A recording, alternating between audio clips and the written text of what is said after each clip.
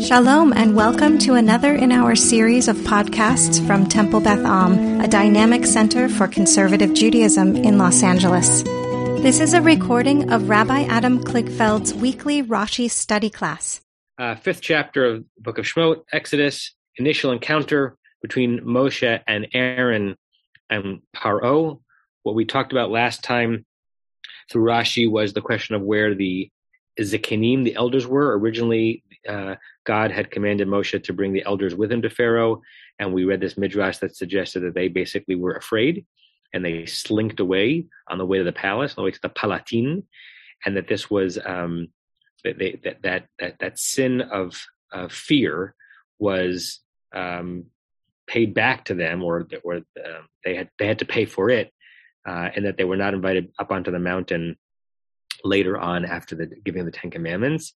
It's interesting to note, we didn't talk about this last time, that both in the text of the Torah and in the Midrash, there seems to be a lot of weight given to not having faith that God will take care of you, right? The big sin of the Meraglim, of the scouts, is that they were awed by what they saw in the land of Israel, and they didn't have sufficient faith, according to the Torah, that God would be able to see them through it.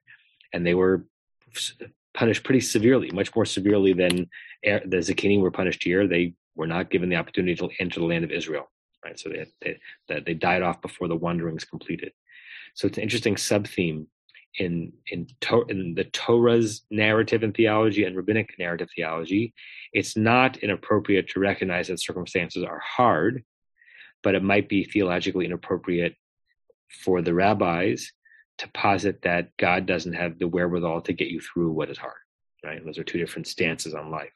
So we could both identify with the Zikanim saying, I'm not sure we should be going in front of Pharaoh unbidden to make this request.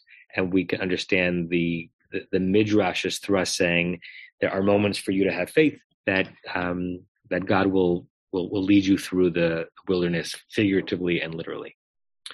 I believe that we read verse 3, but didn't do the Rashi. So let me read verse 3 again to get us moving, and then we'll call on someone to read the Rashi. Unless anyone has anything else. I know we already got to verse 3 last time, but anything lingering on verse 2 I want to add? Okay.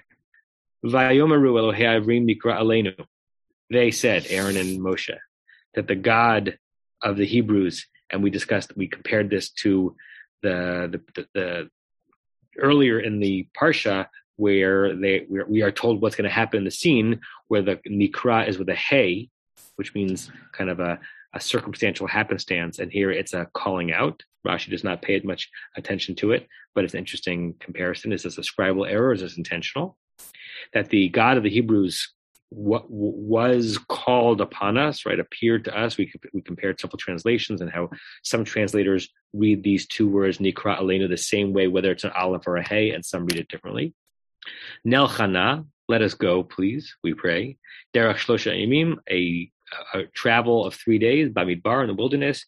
V'nizbecha l'Adonai Eloheinu, we will offer sacrifices to Adonai our God. Pein yifka einu, lest God smite pogea us, badever, with pestilence, o vacherev, or with the sword, right? So where we got to last time was mentioning the oddity that Rashi is about to spend some time on, saying, what's the penifka enu?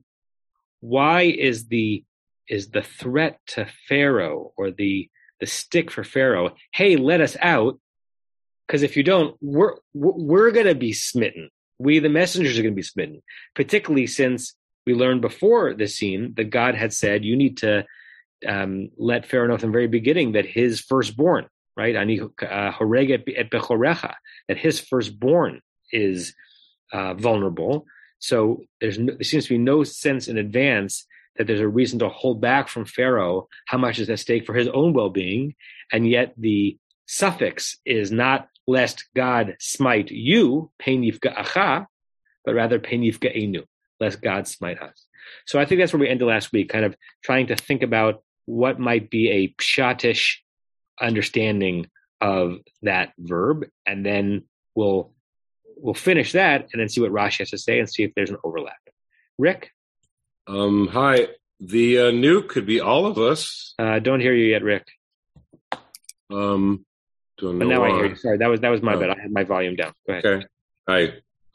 The new could be all of us, not just us Jews. It could be everybody in the place, everybody in Egypt, right? Aha. So, Hein Yifka'enu, you're saying, including Pharaoh in that. The inclusive us, everyone present. On that, we could still ask a question, right? So let's say that's what it means, right? That it doesn't mean lest God smite us, the messengers, but rather lest God smite this whole land, including us. Why is that a better verb choice than Pein Yifga'acha or Pein Yifga'achem? And why are they even bringing that up? God didn't tell them to say that. God told them to say other things, and they're not doing what God said. So, right. That's also the secondary question. Right. Well, God, if you go back to chapter 4, verse 23, right, when God predicts the scene, but Tama'in l'shalcho, he's going to refuse to send you, which Pharaoh already did in the previous verse. We said, "Who am I to listen to this God?" Here, behold, I'm going to slay your son, your firstborn. So there does seem to be an indication that they're supposed to threaten him, but even if we sharpen Pein Yifka'enu to mean lest God smite us to lest God smite all of us, it doesn't seem to be nearly as sharp or direct as you're the ones who are vulnerable, not us. Particularly since, I don't know, maybe Pharaoh doesn't have to know this, but I would assume it's so hard to make an assumption within a story. But how should I say this? We know later on that the plagues impact the Egyptians and not the Israelites, right? So the way the story is going to play out is that the Israelites are not vulnerable to God's wrath here. Only the Egyptians are. So why not go right to it? So it's still it's a good read that Pein Yifka'enu can mean not just the two of us, but all of us. But it's still Ze'omer Darsheni, still begging for an explanation. Anyone else want to offer one before we look at Rashi? Okay. Carol, do you want to read Pein Yifka'enu? A short little Rashi, but some interesting stuff there. Okay. Are you hearing me okay? Yes. All right. Pein Yifka'enu. Pein Yifka'echa. Hayu tzrichim lomar. Ella shechelko kavod lamalchut. Okay. Let me see. Okay, so lest he strike you, it should have said right to be more of a threat. But chelko kavod lamalchut. I don't get what this means. Something about honoring the kingship or honoring his throne. Correct. I don't want it's an idiom to cholek kavod, which literally means to split out or divide honor, really means to bestow honor. It reminds me of the two-word phrase in yeshivish, to be melamed zchut on someone is to judge them favorably. So it literally means to teach merit upon them. But it's if you can read someone positively or negatively and read them positively, like, he's melamed zchut on that person. So to be cholek kavod is to distribute, maybe that's a better word, distribute some of the kavod, the honor that you have to offer to that person. So you had the first part exactly right. Hey, reader, Rashi says, I know that you know that it should have said, Pein Yifga'acha, lest God come and smite you. So why do Moshe and Aaron choose lest God smite us? Because they were distributing kavod to the kingdom. So what's the Rashi on the Rashi? What does that mean, Carol or anyone else? What's the import of this? I mean, it sounds like they just didn't want to piss him off. Like they were just trying to, this is their first encounter. They want to kind of be a little bit honorable to him initially. I think that's right. It's like, we're going to threaten you, but we're going to threaten you politely. You know that scene in Parshat Chayei Sarah with the back and forth between Abraham and Ephron on purchasing the cave of Machpelah, and all of these politeness. If it pleases you, but I, your servant, would never do this for you. It's like an overly polite, shook encounter, as it were, where what's actually taking place is much more harsh and economics and severe than the polite language that's being used. And in some ways, it's still part of a Middle Eastern way of doing business, right? In the shuk. And what Rashi and Chizkun and others read into this is, even in the moment where Moshe and Pharaoh are representing God, to take down a tyrant, right? It's you want to take it lightly. One of the references that I have here is in my mind is very very contemporary, and that is the fact that that Russia's emissaries are still probably spoken to rather politely at the UN, right? Zelensky gave that tremendous speech yesterday, and it was such a tragic situation, but so odd that he's addressing the Security Council, on which Russia sits permanently, about Russia's atrocities. And while he spoke without a whole lot of over politeness and holding back, right? The language of the UN is probably the language of polite speech, softer than the circumstances warrant. I don't know if it's a good thing or a bad thing. It feels like a bad thing today, although I guess that's how the world operates. But that's a version of what I see Rashi saying going on here, right? Moshe and Aaron are there representing the greatest force in the universe, but they're not going to bring down the fullness of the hammer, at least in the language, right? They know that Pharaoh knows that what they mean is you're in trouble, but they're going to do it it could get rough around here, Pharaoh, for all of us, right?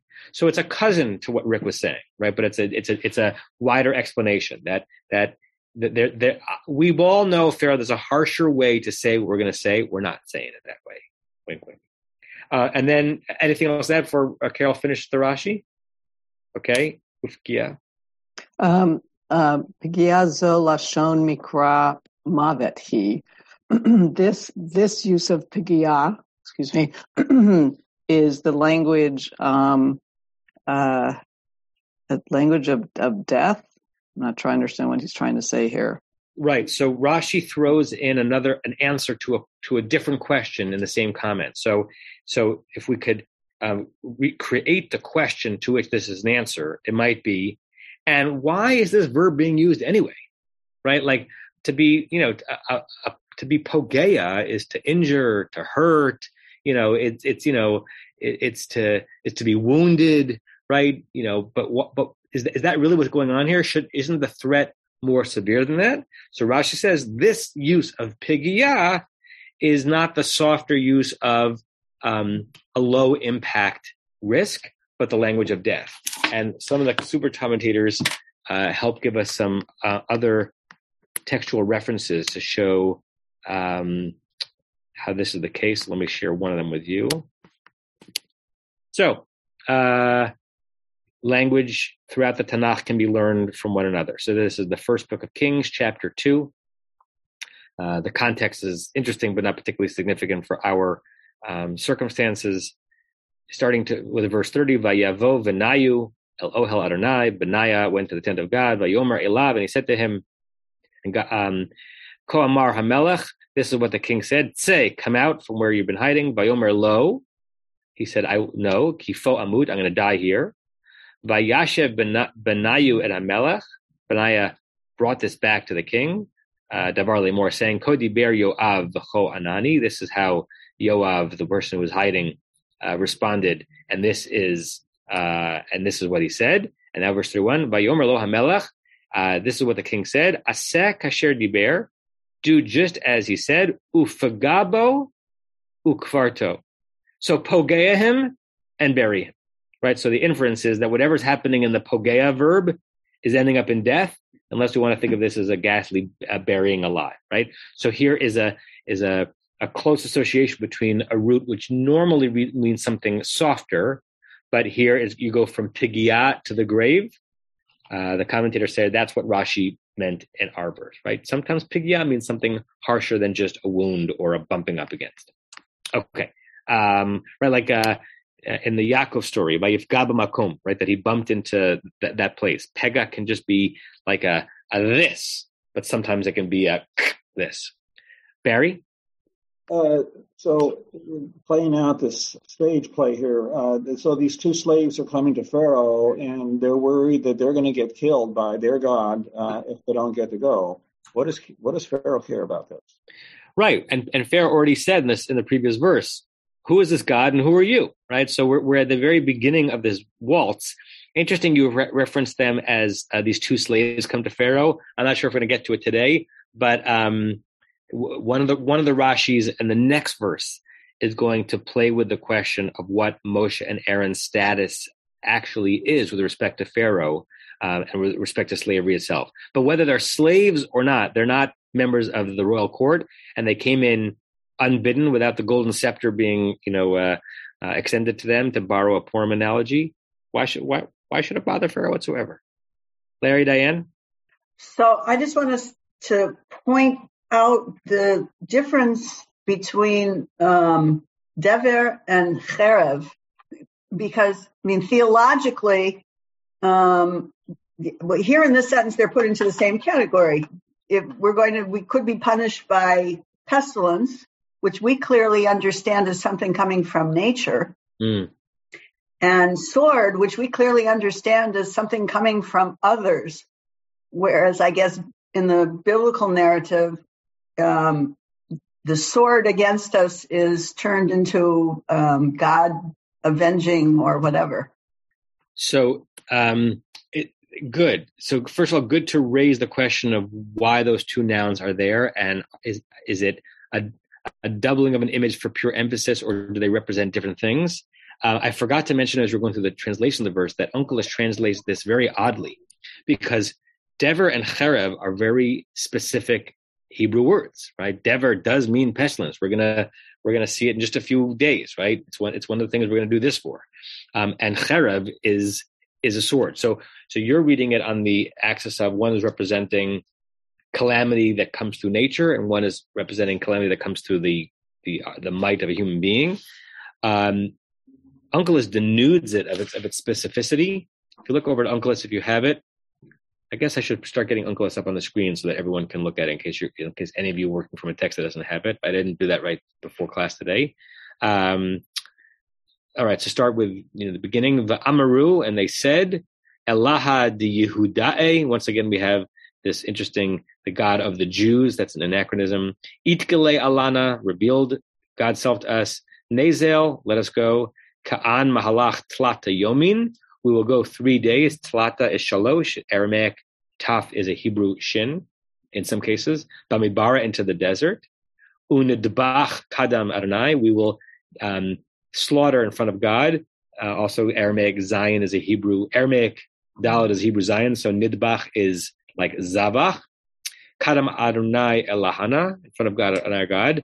Dilma yi'ar inana, lest God do bad things to us, b'mota o v'ktol, either with death or with murder.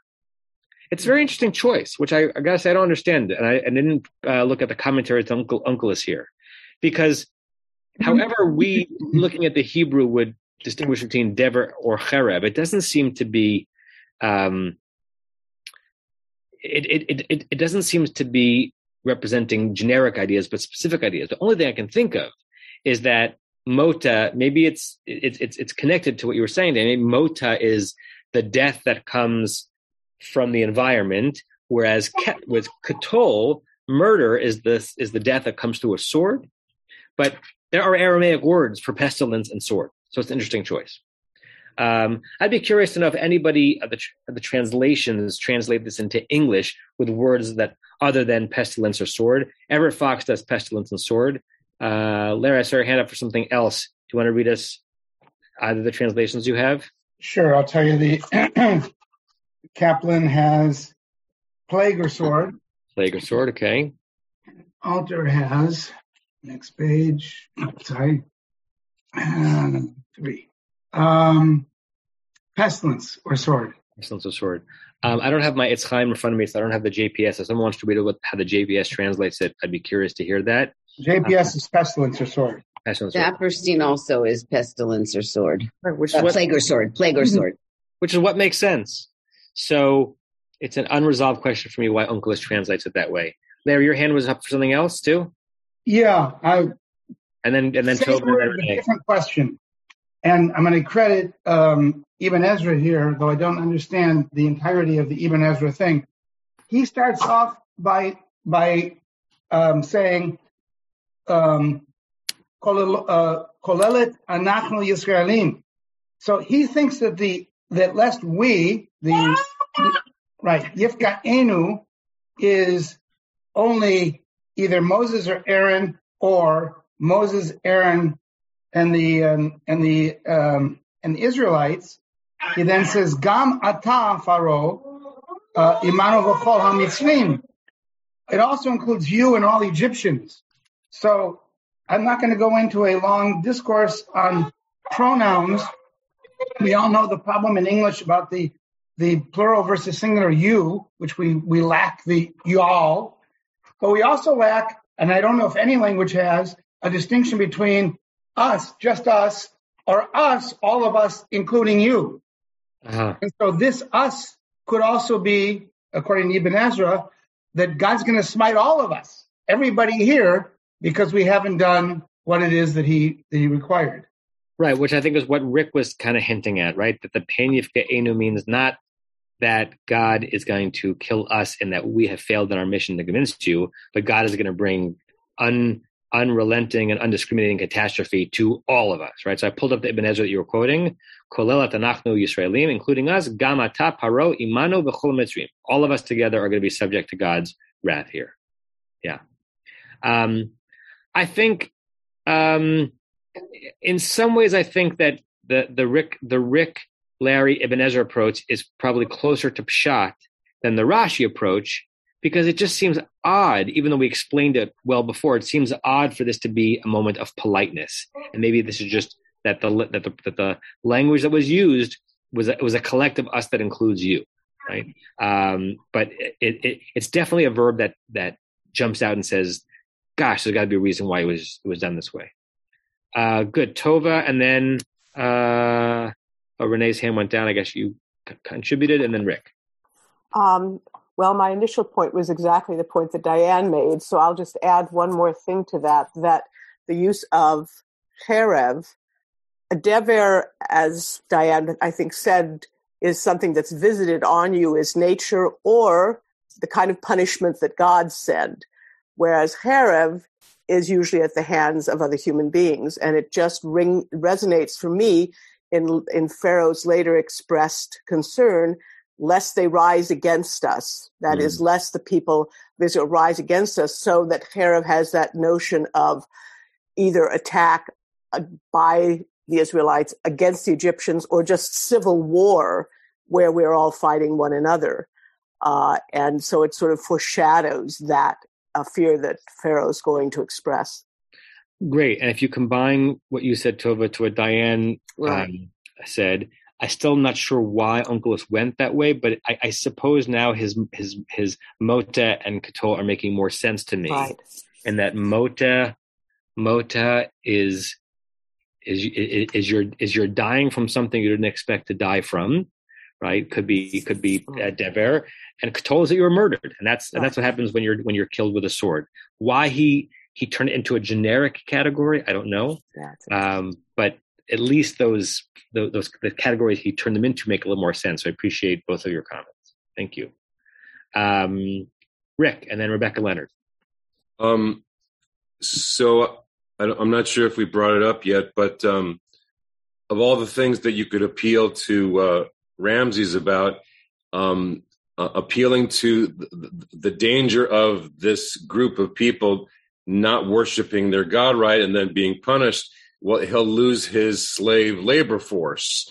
So he's not going to be impressed by anything ethical, but if it hurts him in his pocket, if he loses part of his labor force because they're not worshiping their God right, then that's I think it's a subtle appeal to his greed of preserving his wealth, kind of thing. That's an interesting comment, Rick. It's Thank you. basically reading this line as a double feint, a double prevarication, because they're not going out to sacrifice in order to come back, and the Israelites, not the ones who are threatened. But I hear you reading it as saying, "Hey, Pharaoh, let us out because all we want to do is sacrifice and then come back and continue to be your slaves. And if you don't let us, God's going to smite us, in which case you're not going to have us, forget about 3 days. You're not going to have us in perpetuity." So it's an attack directly at Pharaoh's bank account, but through a double lie, right? Because neither of those things are part of the plan. But that's an interesting way of weaving them together. Rebecca Leonard? Okay. So the word dever does indeed mean plague and pestilence, but if you look at the cognates in other Semitic languages, you get some interesting stuff. Okay. In both Ugaritic and Arabic, it cognates to a word meaning death, and in Akkadian, calamity. Wow.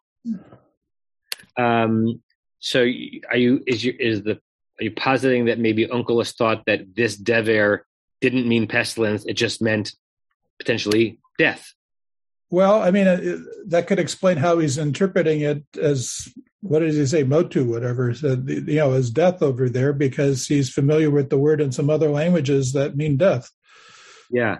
So let's see what BDB says about this. You were looking at not BDB, but your dictionary, Leonard? Yeah, Klein. Yeah. So here, Dever, we have pestilence, but above it, there's an Arabic cognate that means just perish, or just pass away, or death. So that's interesting. Yeah, I wonder if we could play the same game with cherev. If cherev ever means something generic rather than specific. Let's see what BDB. I never even thought to look at that. 1 second. Let's see.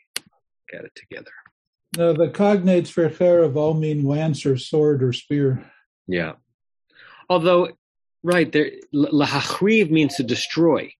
Right, the chorban by Sheni is the destruction of the second temple, not necessarily by sword. Now, I think the reason why it means to destroy is because it comes from the root that means cherev. But it's possible that there is a notion of chet reish bet that just means a destruction as opposed to a destruction by sword. Let's see what the next. Oops. Okay. Good enough. Okay, great. We're going to the next verse. Maybe we'll get to that one that I said before about the status of Moshe and Aaron qua slaves. Okay. Whom have we not heard from today? Sue, do you want to read verse 4? Yep. Can you hear me? I can. Okay. Vayomer, we're verse 4 in the text, right? We're not. Correct. Yeah. Vayomer alehem. Vayomer alehem melech Mitzrayim, lama Moshe v'Aaron tafriu et ha'am mima'asav, lechu lesivlotechem.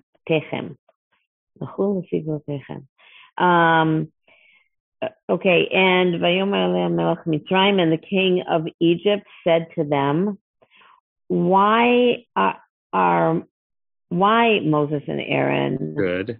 Why are tafriu? Why are you separating? Why are you separating the people from their work? Good. So I'll just pause you right there. You're translating well in context, even though that's not really how a Hebrew speaker uses the word lahafriya in modern Hebrew, right? Lahafriya means to bother. Right? Atamafriya is you're bothering me, right? That's lahafriya with a lamed. So, but But it seems to be that since the end of the phrase is from their work, what Pharaoh should be concerned with is, why are you blanking the people from their work? It wouldn't be bothering them from the work. It would be the opposite. It would be getting in the way. So we'll look into the etymology there, but I think in context, that's probably a good translation. And then lechu l'sivlotechem. I think that, go to your burden, go to your regular suffering. Go to your regular suffering. Tell me what you mean by that. Because this is directed from Aaron, from God. From Pharaoh. From Pharaoh to Moshe and Aaron. Okay, so what does it mean, go to your regular suffering? I think it's go back to work. I think it's, what are you doing? Why are you here? Go back to work. Go back to make the bricks. What the heck are you up to here? Right, and in the context of the Exodus story and the Haggadah, Sivlot Mitzrayim refers to the sufferings of the Israelites in Egypt. We discussed that before, because Sivlot Mitzrayim could mean two things, right? It could mean the sufferings of Egypt, meaning as if Egypt were suffering, but it doesn't. It means the sufferings that we experienced in Egypt, right? That's what the root Samech Bet Lamed means, to suffer. It also interestingly means to tolerate in modern Hebrew. It's really interesting how those two roots got connected, because that's what tolerating is, right? Tolerating, we don't think of it as, but tolerating is enduring something which is extremely unpleasant. If it weren't unpleasant, you wouldn't have to tolerate it. But in modern Hebrew, it's like saying you're insufferable. You're intolerable. That's very good. Very good. I never conveyed that connection in English. Insufferable and intolerable. Good. Okay. Let me just ask, I see some of the notes in the comments. Let me just ask all of you on the pshat, what's your sense of tafriyu? And going back to something that Barry said before, what's the simple or not simple way of understanding Pharaoh saying to Moses and Aaron, go to your burdens, go to your sufferings? Uncleish translates it as go to your workings. Azilu lefalchan chon. Falchan in Aramaic can mean both worship and work, just like avodah in Hebrew can mean worship and work. It's clearly not going back to your worship. Go to your obligations. What do you think this means, Rick? Hi. So I wanted to ask about the verb tafriyu, because I see the fe and the resh and the ayin there, just like Pharaoh. So let me just say, verse 1, we have paro. We have verse 2, we have paro. Then here in verse 4, he's melech Mitzrayim. He's not paro there. But then in verse 5, we have paro again. And verse 6, we have paro again.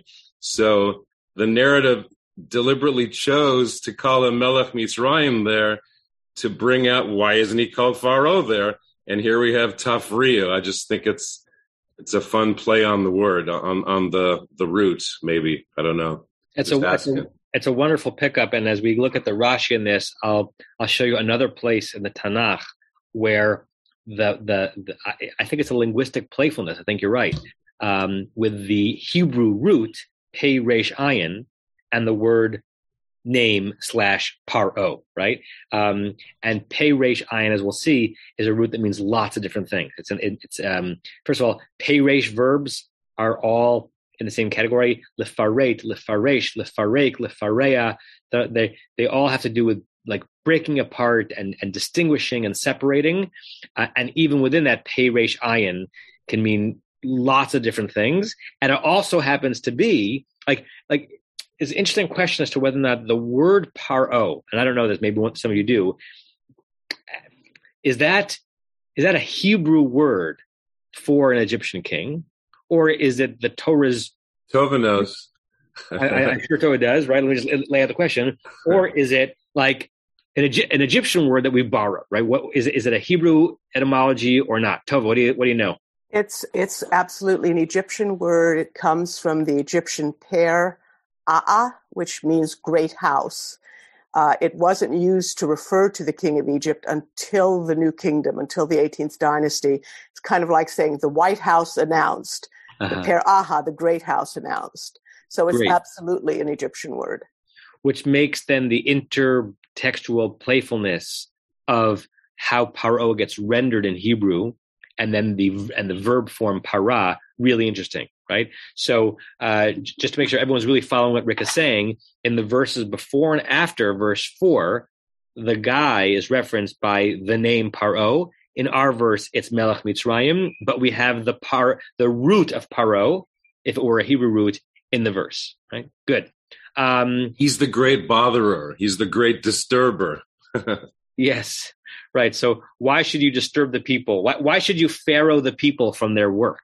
Right, is a way we could almost translate it with an intentional pun. Renee? So Everett Fox says, would you let the people loose from their tasks? It's not quite as harsh as the other. Oh, we lost you, Renee. We lost you halfway through your comment. He does send them back to their burdens. So it wasn't as harsh of to have them loose from their tasks. Right. So when Everett Fox translates tafriyu as let the people loose, he's trying to be really, really careful about what the root pei resh ayin actually means, and we'll go into that more in a second. And yes, he translates sivlotechem to your burdens, but it's a translation that doesn't specify whether or not Everett Fox thinks that means go back to the slave, like the flesh pots of slavery, or just your other obligations. Good. Barry, and then Tova, and then Sue. Well, going back to the image that I had created, suggested earlier, Moshe and Aaron, they're not leaders. Pharaoh doesn't recognize them as leaders of the Israelite people. And in fact, we just learned that the leaders didn't come. They were afraid to come. Pharaoh's turning their back on them. But who are you two coming here? Why are you distracting? That's the translation I have. Why are you distracting the people from what they're supposed to be doing? He knows that Moshe and Aaron don't have the support of the people. He's throwing them back under the bus. Basically. Yeah. So distracting is a good attempt. Onkelos translates as tivatlun, levatel, right? Why are you getting in the way? Why are you canceling them from their work? It's all we know what Pharaoh means. We're trying to figure out why that verb is being used, but we have a basic sense of what's going on. Fundamentally, he's not recognizing Moshe and Aaron as representing anybody. So get out of here. Yes, good. And I like what Lara and Diane just wrote. Moshe and Aaron are pharaohing the people, right? They're trying to take away the very pharaonic power that Pharaoh has, and the choice of verb is leading us in that direction. Good. Tova?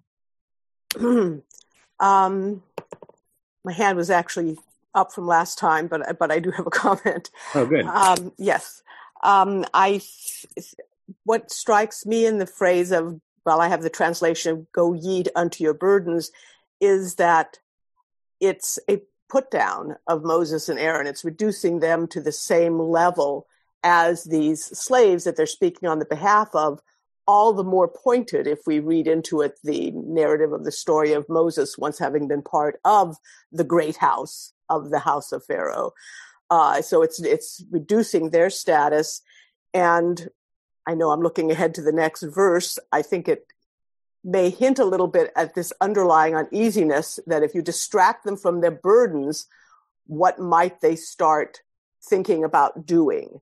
If you distract slaves from what you have put on them, what will they choose to do? Yeah, great. I love that comment that it's Pharaoh not only not agreeing to the request, but putting these two diplomats back way down, right? And the last thing an enslaver wants to do, and my head is all in this since coming back from the South and some of the books I've been reading, the last thing an enslaver wants to do is to give any rope, any extra. You want it to be that koffel to be as taut and as tight as possible, because that's how you wield ultimate control and, frankly, increase your bottom line. It's pretty brutal. So not only am I not freeing those slaves, but guards seize them, right? We could read L'chu l'sivlotechem as Pharaoh saying, of the person who grew up in his home, guards sees them. It's not the only way to read it. Rashi specifically does not read it that way, but that you can't not consider that given the word l'sivlotechem. Sue, and then we'll look at Rashi. Well, I was just thinking, I mean, I know Pharaoh's Pei Resh Ayin, but when we have Pharaoh and Tough for You and all that, I was thinking about Tiferet, and it's, although it's with an aleph, it feels kind of like, Pharaoh taking that word, taking the power of Tiferet. And yeah, I think you're right that it's evocative on an auditory level, but not etymologically, because this is Pei Resh. It's not only that it's aleph versus ayin, it's a different place in the root. It's Pei Resh Ayin versus Pei Aleph Resh. But this is an oral tradition, so sometimes the sounds were interesting and evocative, even if it wasn't a linguistic connection. Particularly since we are thinking of the etymology of words much more than our ancestors were, right? They weren't like in the same way that we use English and we make unconscious associations without necessarily thinking through how the words are connected. So the people who were learning this material and receiving this material back then, their connections were more, I would think, instant and auditory than going deep into a dictionary to find out if the words had cognates with each other. Sue, why don't you were the one reading the verse, right? So you want to try the Rashi? Sure. Tafriu et ha'am mimasav, that section.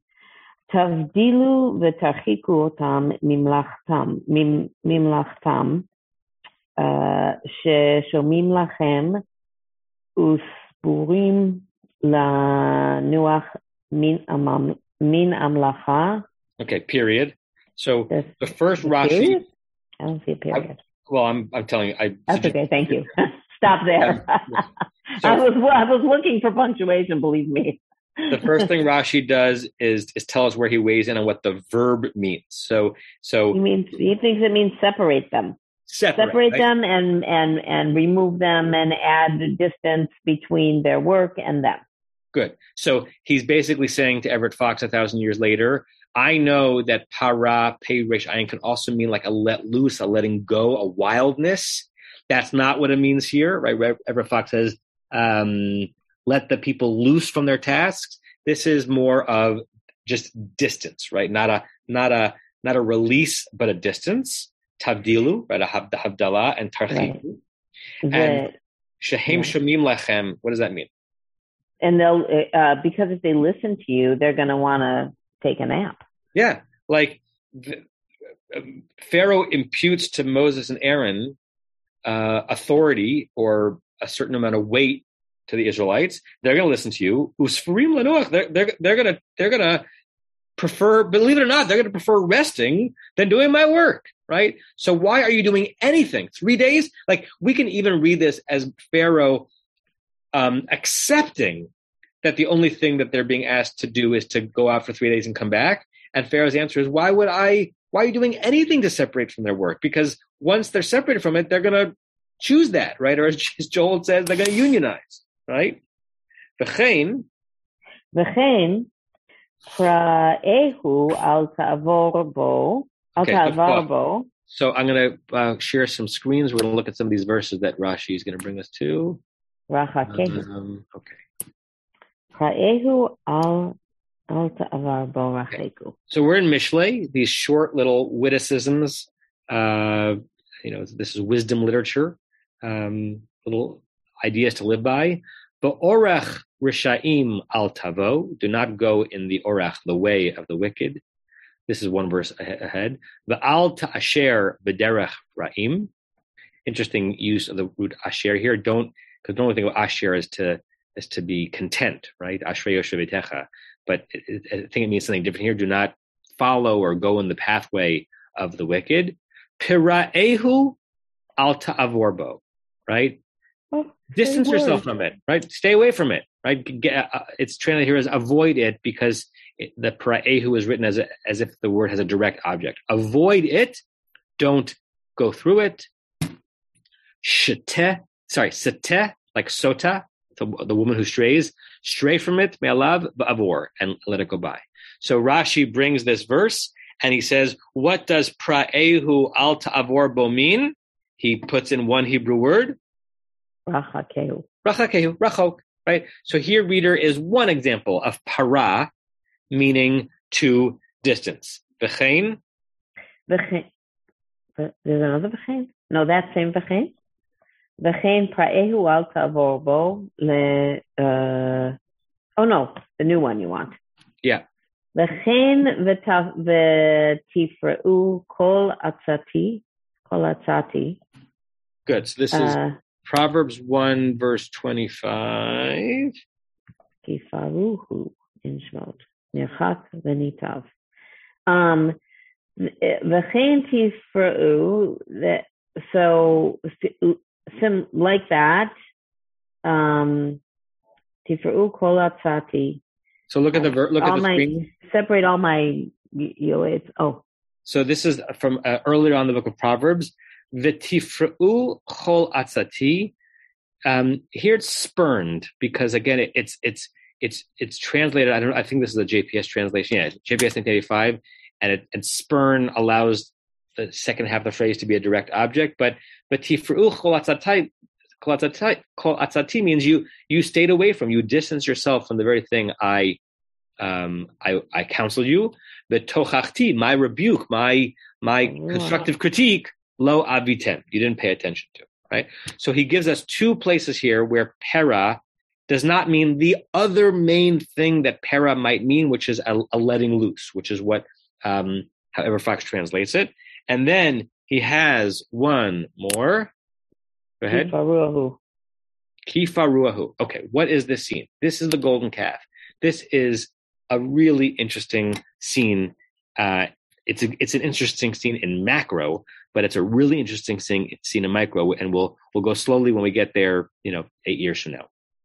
So this is Aaron explaining to Moshe. So it's interesting that the proof text here is the next time when Aaron and Moshe are going to be most divided. Here they're most united, right? They're united in their message to Pharaoh. And Rashi brings us a proof text, because the language works, but it's also interesting to a scene in which Aaron is doing the opposite of what God wants him to do.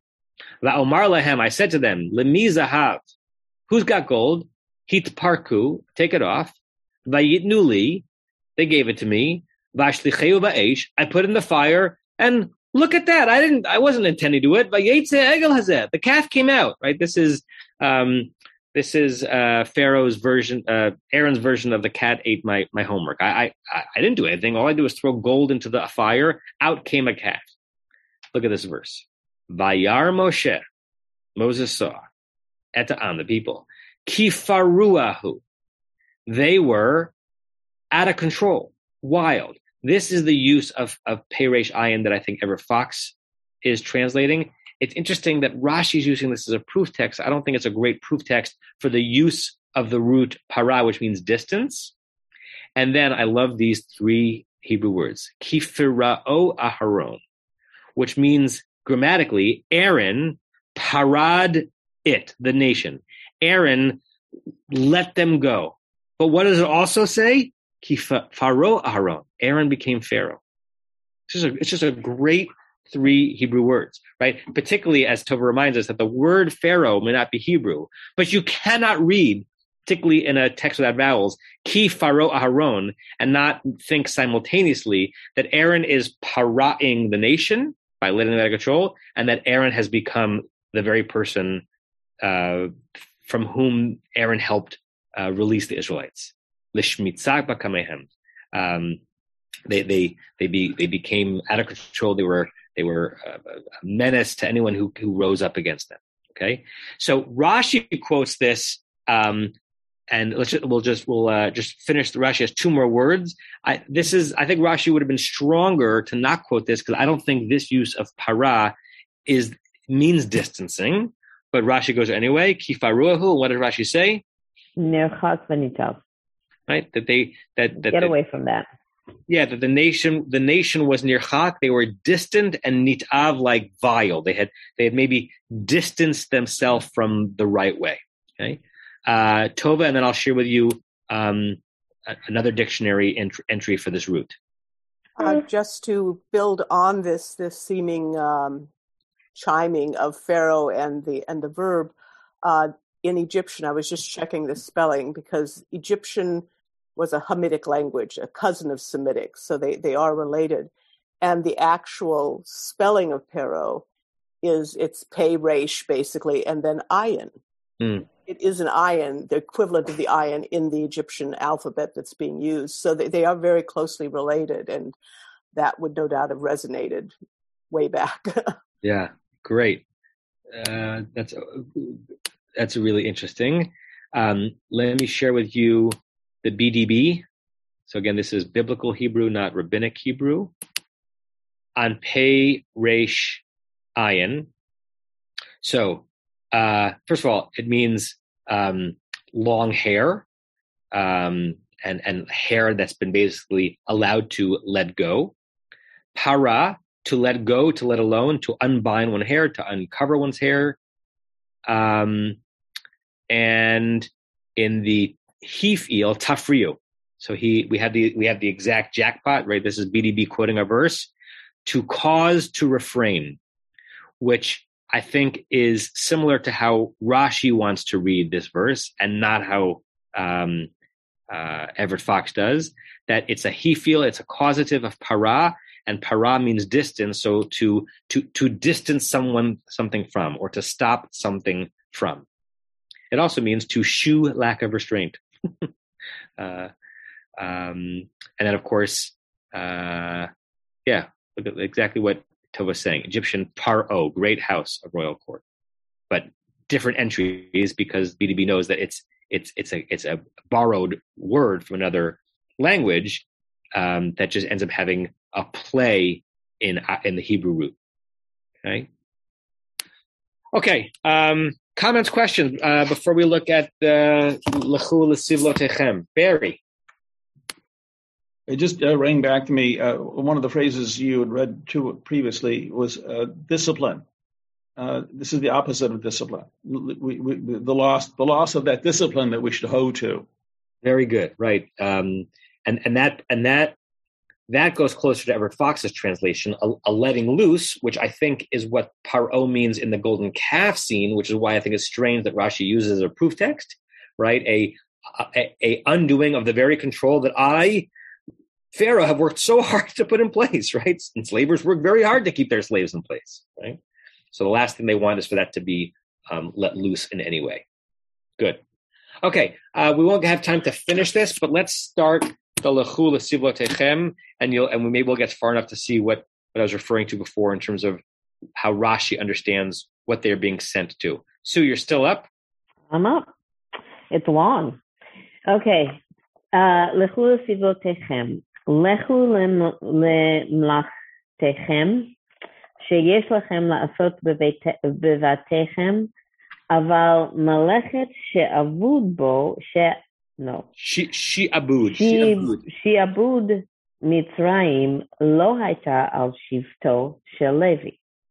תדע לך שהרי משה ואהרון יוצאים. Oh, is that the next sentence? Is that the next thing? No. Well, it's part of this. Part of it. Okay. Two more words. Yotzim uva'im. Oh, there's more after that. Yotzim uva'im. Hein rabim atem. No, that's the end. Oh, so I have two more words. I'm not looking at the Torah Chaim one. Yours ends at Yotzim. At uva'im. So my version of Rashi that I happen to be looking at right now is Yotzim uva'im shelo b'rashut.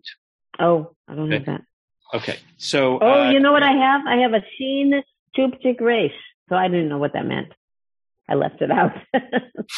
What does it mean? I'm looking at it. No. Are you reading from this one? No, I'm reading from a different one. I'm reading from... no. Got it. But it shows my Silverman has a Shin and a Chupchik and a Resh. Yeah. What does that mean? Maybe it means Shelo Rashut. Maybe it's an acronym for, I don't know why that would be acronymized, but... What does yours say? Yours is Shelo Rashut? Shelo B'Rashut. And what does that mean? Not without without permission. Shelo, without permission. So to translate. It means Shmot Rabbah. That's what it's just quoting the source. Right, of course. Thank you for that. All right, Sue. Okay, I got to go back. Go back to your work that you have to do in your house, in your homes, in your houses. Right? So he's weighing in. He's sending them home. Right, but intentionally Rashi saying not go back to your enslavement, go back to your regular household duties. Okay. Aval malechet shiv'ud mitzrayim, but the work of your Egyptian work, not just work. Shi'abud is enslavement. It's built from the word heved, but the work of the enslavement of Egypt. Lo hayta shel shivto shel Levi. It wasn't for the tribe of Levi. Rashi is going to make the claim that all of the Israelites were enslaved by Egypt except for the tribe of Levi, and Moshe and Aaron are both Levites. And how do we know this? B'tedalacha. You should know, She'arei Moshe v'Aaron, that because Aaron and Moshe can come and go. Shelo b'reshut, without permission, right? So right. Shmot Rabbah learns from this in a longer midrashic text that apparently the enslavement of the Israelites was not comprehensive, and not just that Moses and Aaron were allowed in because they were diplomats, but they were from a tribe that somehow escaped slavery, right? This is not pshat in the Torah, but it's a midrashic thrust. We don't see that at all really in the Haggadah. There's no sense that the only people who needed to be redeemed were the tribes other than Levi. But, it is interesting in this scene that Moshe and Aaron go in and out. They don't have to request permission. And so therefore Rashi reads it when Pharaoh says go back to your sivlot, it means go back to your, washing your dishes and tending to your tomato gardens. You're not my slaves. Larry Diane, with this we'll finish, and then I have a quick logistical announcement. Yeah, two quick things. I'm perplexed just in terms of the text, because like you're looking at the Torah Chaim, which has Shelo b'rashut, but that doesn't appear in the Sefaria version of that. And then there is the footnote where in the Torah Chaim, which says it's from Shmot Rabbah. And I'm just wondering, is it possible this is a misunderstanding that the Shin Reish was meant to be Shmot Rabbah, and it was interpreted as being Shelo b'rashut or something like that? It's interesting because even I made that mistake before Leonard properly corrected me, because I was trying to make sense of the Shin Reish that I didn't see. I thought maybe it's connected to that. And, we do have that in our tradition, right? That's the Magdil Migdol on Birkat HaMazor and Shabbat. The reason why that seems unlikely to me is because that seems to be something that would have been picked up by the editors of the Torah Chaim. Like it would have been a B'tfus Rishon Leita. It's not in the first printing. Like the scholars of the Rashi text would have pointed it out, but maybe they missed one. I don't know. It's possible. And I'm sure that we'll have to pick this up next time. I'm struck by all the richness of the root saval or sovel, savlanut, lisbol, and sovelet can be tolerance. It can be burdens or oppressions. It can be all these different things that it can be. Yeah. And I'm appreciative to what Sue said before, that in English we do have that connection when, like, to suffer and tolerate seem like different words, but insufferable and intolerable seem synonymous.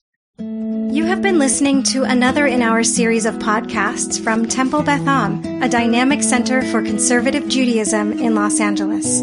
If you enjoy these podcasts, we invite you to write a review on the Apple Podcast site or wherever you get your podcasts. For more information about Temple Beth Am Los Angeles, go to tbala.org.